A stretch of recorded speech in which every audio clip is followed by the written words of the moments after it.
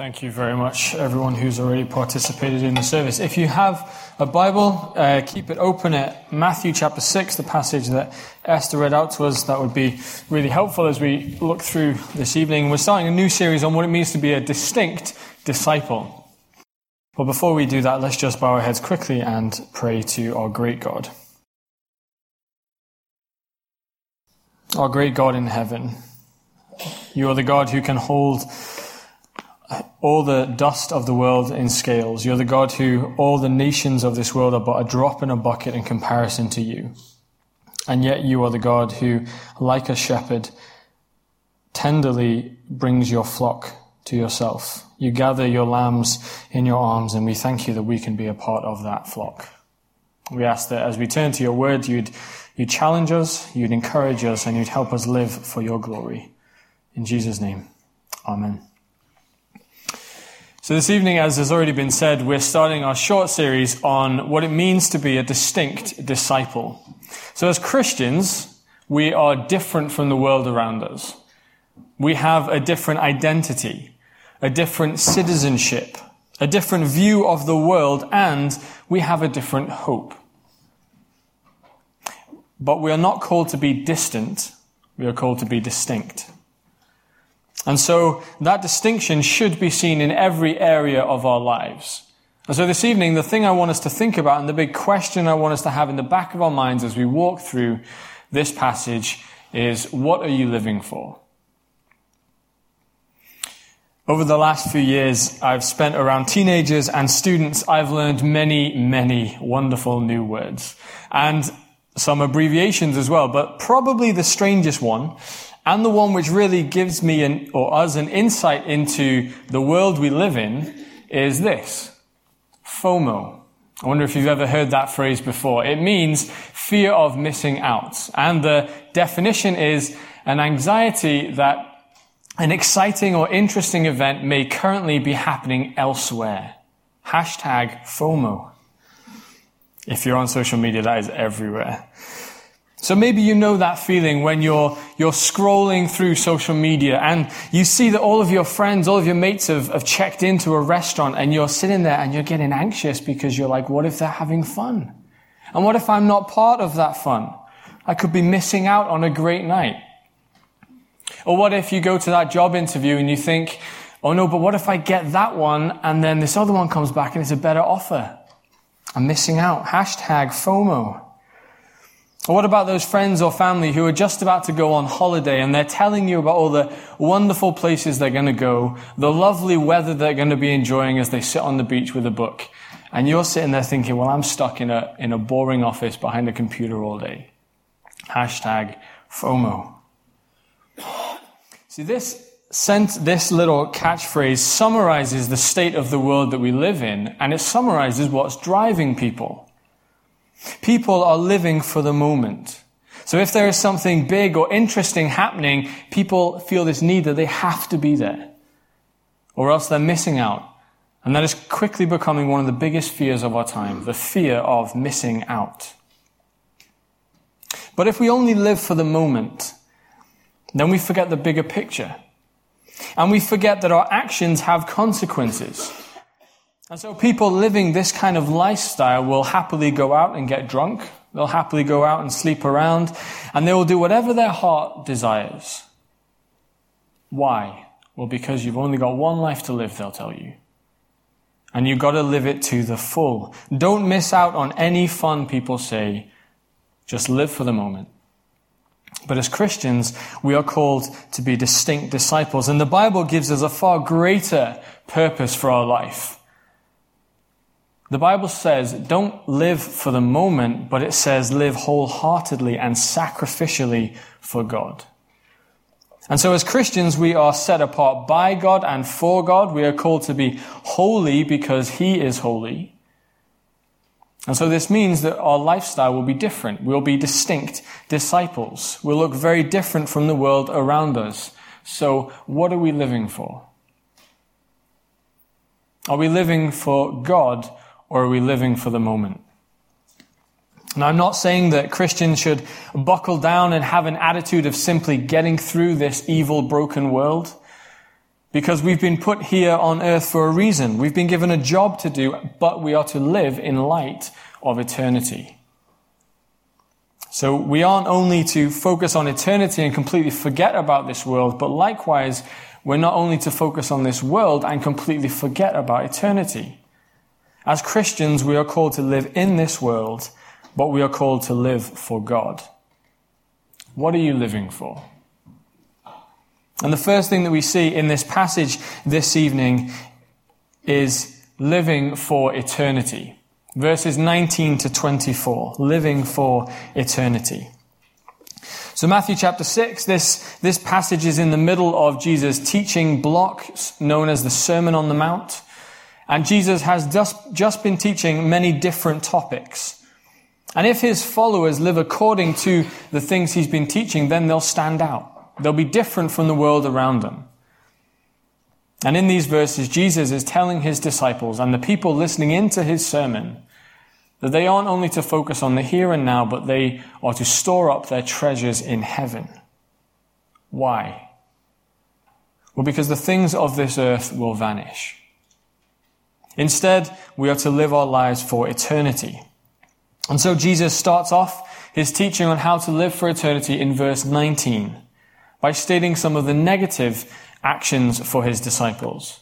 He says, "Do not store up for yourselves treasures on earth, where moths and vermin destroy, and where thieves can break in and steal." The word used there for vermin, the ESV translates it as rust, because the word in Greek describes a kind of consuming or an eating away of something, meaning that all of our treasures here on earth are slowly decaying. They can be destroyed, and they will be destroyed. The things of earth are temporary. They do not last. And we all know it. And so a few months ago, I went through to Glasgow with my mum, and we were clearing out my grandpa's flat because he was just moving out. And so we boxed and we bagged 87 years worth of stuff. Some of it was valuable. Some of it was rubbish. But all of it was temporary. We spent one day and we filled my estate car to the brim with stuff for the dump. Why? Because our possessions are finite. They have a lifespan and they can break. And when we die, which we all will, all of our possessions, all of our titles will be gone. Whether you are a cleaner or a king, everything will be gone. Everything is fleeting. And so Jesus is calling for a complete shift from our former way of thinking of gathering possessions, focusing on the here and now, and telling us to focus on the things that really last.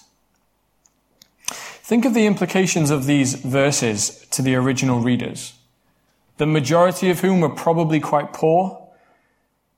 And so their life would have been marked by living for the here and now, worrying about what they should put on the table. And we'll get to that in the second half of the passage. But here he is saying, do not put your hope in your earthly possessions. Because if we base our identity and our hope on our earthly possessions and treasures, then we're basing our lives on things that will be gone in the blink of an eye. But it is important to note that Jesus isn't saying that we shouldn't have possessions and that the things of this world are evil and that we should stay as far away from them as possible. He isn't saying that as Christians we shouldn't care about this world, because God knows us. God created this world and filled it with wonderful good gifts that point us to Him. But Jesus is saying, do not store up treasures for yourselves. We aren't to selfishly accumulate possessions for the sake of it, but we are to store up our treasures in heaven. And people in our world today, they're living for the here and now. They're living for relationships, for money, for jobs, for houses, and for fame. And those are all great, wonderful things. But I'm sure all of you have probably heard this quote by the famous actor and comedian Jim Carrey, who has a net worth of $150 million. And he says this: I wish everyone could be rich and famous and do everything they ever dreamed of, so that they can see that it is not the answer to anything. Ultimately, the treasures of this world are meaningless. They do not give the kind of fulfillment that the world tells us they do. And so Jesus says, store up your treasures in heaven. But as I was studying this passage this week, I was thinking, well, what are these treasures? Jesus doesn't really tell us what they are. But if we look at the rest of Matthew's gospel, and if we look at the rest of the Bible, we'll see that the treasures that we have been promised in heaven are far, far greater than anything we can have on this earth. The primary treasure, and the treasure that should take our breath away every single time we think about it, is the fact that we as sinful, broken human beings get to spend an eternity in the presence of a holy, good God. Our future hope of heaven is the treasure that should make us wake up and praise God every single day because we've been chosen, as 1 Peter says, according to the foreknowledge of God the Father. That we are being made more like Christ, more like Jesus through the work of the Holy Spirit, and that by the obedience of Jesus Christ, we have been made right with God because he went to the cross for us. Why did God do this? Was it because it's something we deserve? Was it because we've earned it? No. It is because of God's great mercy. And now we have a hope. We have a treasure. We have an inheritance that can never perish, that can never spoil, and that can never fade. A treasure that is securely stored up for us in heaven through the death and resurrection of Jesus Christ. What are you living for? I think that these treasures are also referring to the things that Christians are called to live out, to become more like Jesus, to increase in faith, love, and hope, to grow in the knowledge and love of God, to actively work to see people know Jesus by gossiping the gospel in every single day life, and to use our money for Christian causes, because that is the only investment that will bring everlasting fruit. So these are the treasures that are lasting, but why are they lasting? Well, because they are things that we are doing for God. And in verse 21, it says, where your treasure is, there your heart will be also. Friends, this is the glorious truth of the Christian message. If you live for God, your life is secure in him for an eternity. Nothing can take that away. There is no doubt whatsoever that God is faithful to his promises and that he will abide with his people. But I want to warn you of the seriousness of not living for eternity. Because if we do not live for eternity, if you do not live for the things of God, and your future is not found solely on the good gift of Jesus, then your future is not something to be eagerly awaited. Jesus came into this world and lived the perfect, obedient life that we could not live.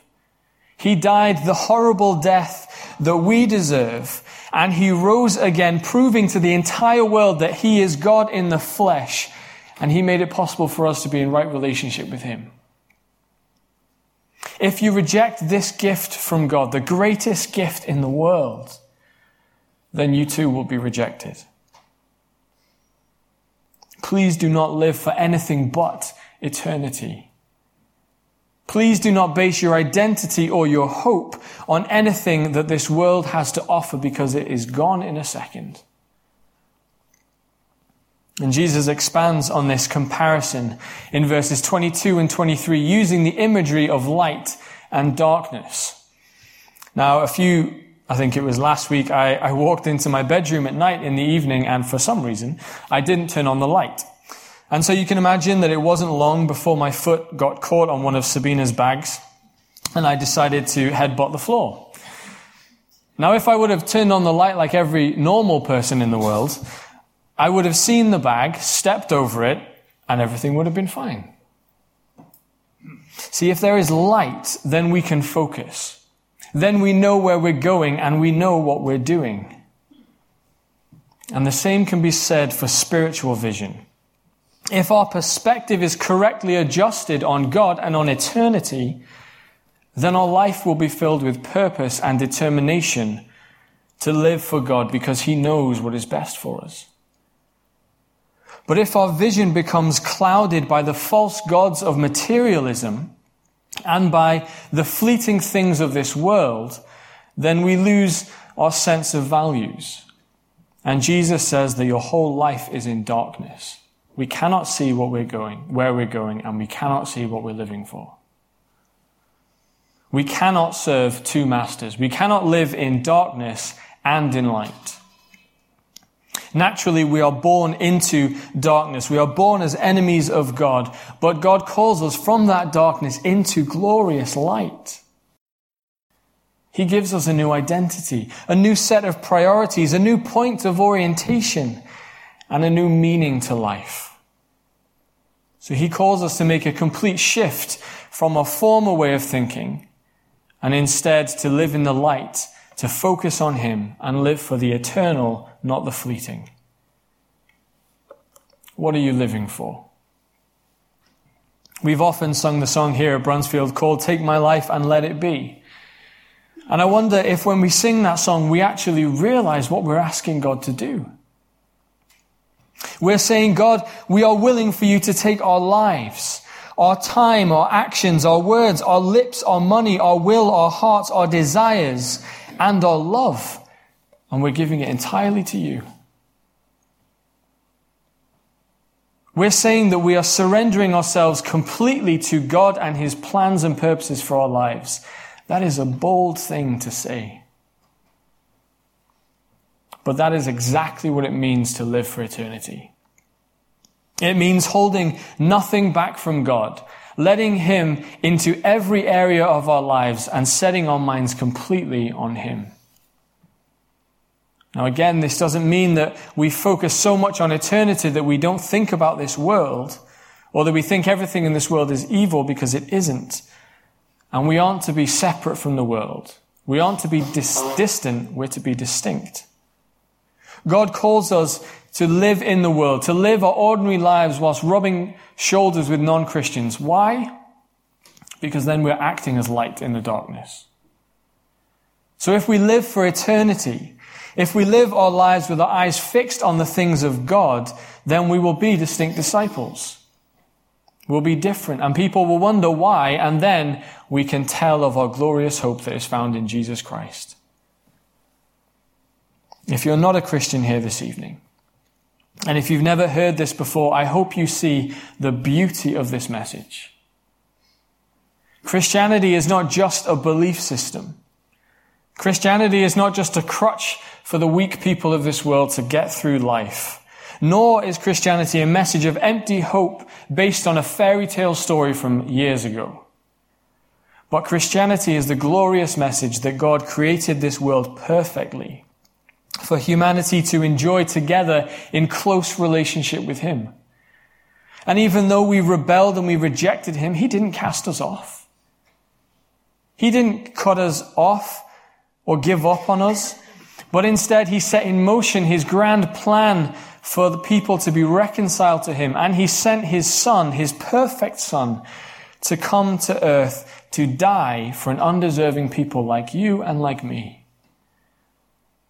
And so now we can spend an eternity with God in heaven. So how do we live in a world that is gripped by the fear of missing out on life? Well, we live this message out. And we point people to the true meaning of true life. The life that we were created to live. And we fix our eyes on Jesus Christ and on eternity. The second thing that we see in this passage is don't worry about the temporary. Verses 25 to 34. Don't worry about the temporary. Jesus starts off this teaching based on things He's just said, and He's highlighting the difference between those who are living in darkness and those who are living in light. Those who are focusing on eternity and those who are focusing on the temporary. And so Jesus is inviting his original hearers and us to listen to his wisdom, to search our own hearts and to determine where our treasure is. Only once we have grasped the beauty of eternity and the durability of our unchanging treasure, can we really see the finiteness of this world. And also once we see the beauty of what it looks like and means to live for eternity, then and only then, we see how trusting in God, the one who has given us life and has brought us into light, is the best way to live. And it's actually us living out the life we were supposed to. And so one of the big things that is coming more and more to the forefront of our society today is the sheer volume of anxiety that exists. Last year in April, the newspaper The Independent published an article that explained that in primary schools across the UK, children as young as 4 years old, are suffering from anxiety, eating disorders, all because they're worried about school. They're worried about bullying. They're worried about family life and all manner of things at 4 years old. We live in an anxious world, and a lot of it revolves around material things. Our world is worried about life and what that means and what that looks like. Our young people are gripped by this fear of missing out. We worry about the future. We worry about what we'll eat, what we'll drink, what we wear, and all of that is boosted by the media, which popularizes this unattainable idea of perfection and bliss. And so do you see how Jesus' words at the end of verse 25 are so freeing? Is not life more than food, and the body more than clothes? Jesus is saying that your life is not just a meaningless, pointless thing that the world will tell you it is. There is so much more to life than we're born, we eat, we live, we die. The truth is that you were created for eternity. And if you live for eternity, then you know that God is alive and that he is real. And what does Jesus say? Look at the birds of the air. They do not sow or reap or store up away in barns, and yet your heavenly Father feeds them. Are you not much more valuable than they? So why should we focus on the eternal and not the temporary? Well, because God is our heavenly Father and he cares for his children. He is the one who feeds the animals of the world, and he's the one who adorns the flowers that we love to look at. God is the one who created this whole world. He is the one who spoke the world into being. He's the one who sees and knows what is happening, and he is the one who gives good gifts to his people and to the wider world. So if this is the God that we stand before, then surely it makes no sense for us to worry about things. Why? Because of who we are in God's sight. See, God doesn't look on us this evening and see a bunch of cells thrown together to make a person. God doesn't look on us and see an insignificant being, but God looks at you this evening and sees you as someone who is bearing his image. And if you're a Christian here this evening, God looks at you and he sees his child. Someone who's been called to be different by God and for God. God sees you and calls you to live the way he knows is best for you. Now, if Jesus just stood there and said, don't worry about anything, then it wouldn't really make much sense. It would be like putting a children's dinosaur plaster on a severe cut. Simply not worrying about things is not the answer. But Jesus continues and he says, do not worry because of who God says you are. And because of who God is, and because God knows what you need in life.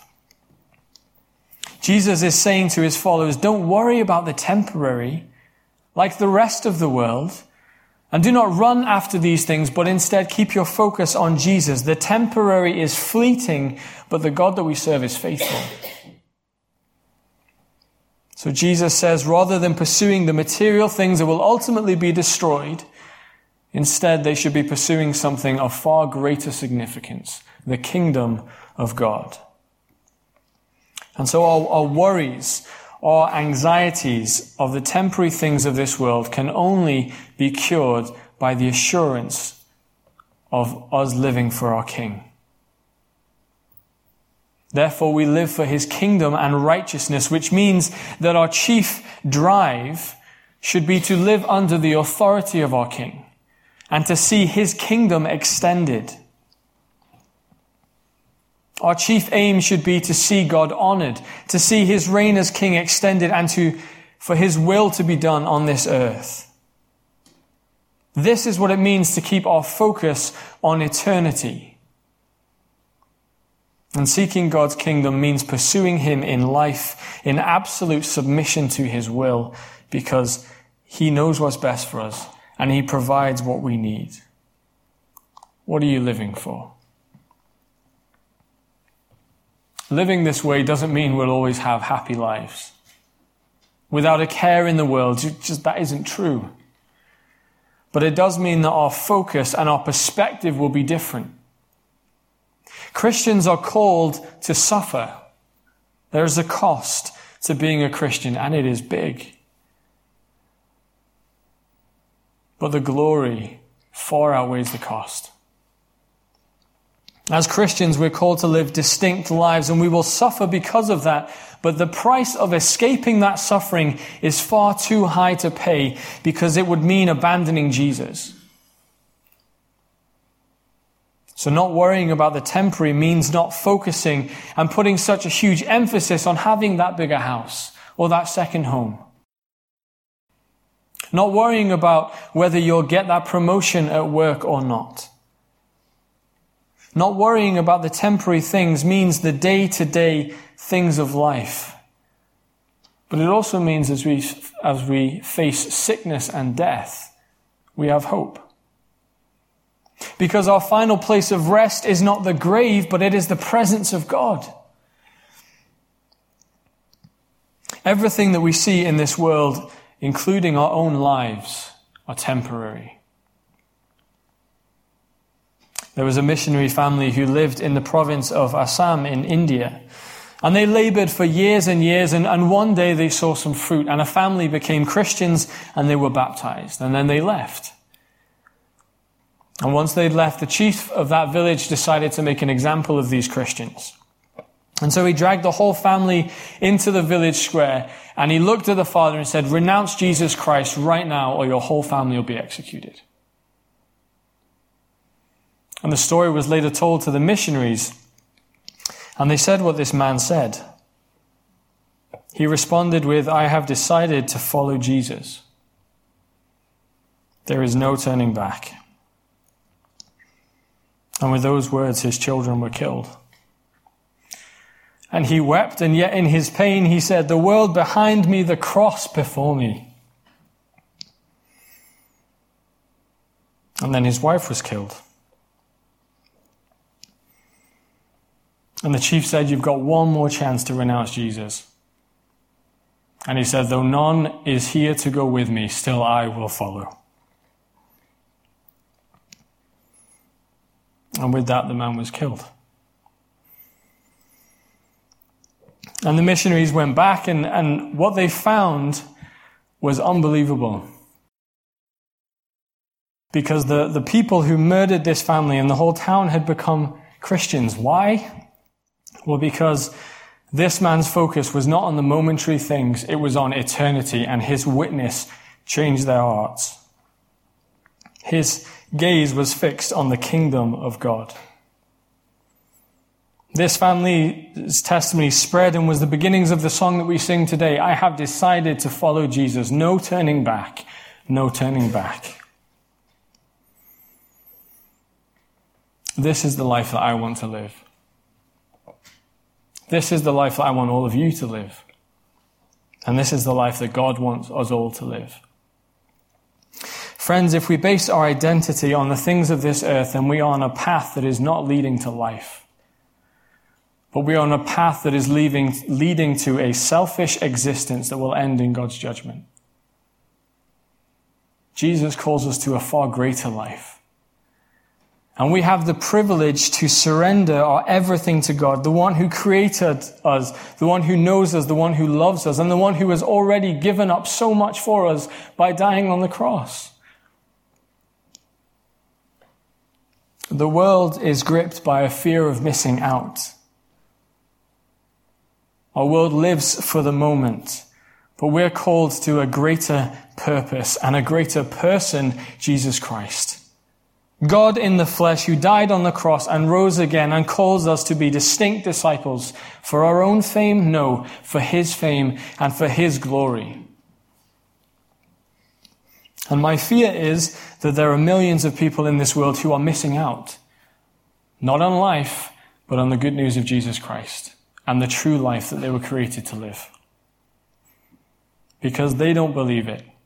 And as Romans 10 says, how will they believe if they do not know? And how will they know if nobody tells them? What are you living for? Let's pray together.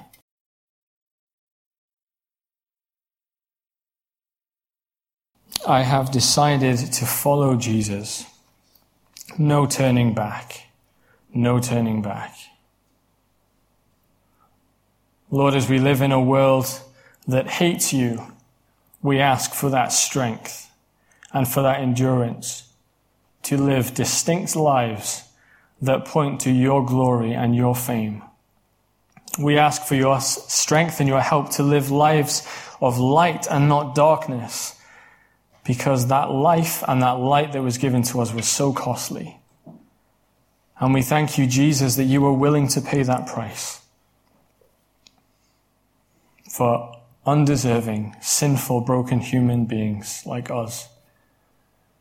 Lord, we ask that our lives would be marked by obedience, by submission to you, and by an all-out surrender to your will, for your fame and for your glory. We ask this in your Son's holy and precious name. Amen.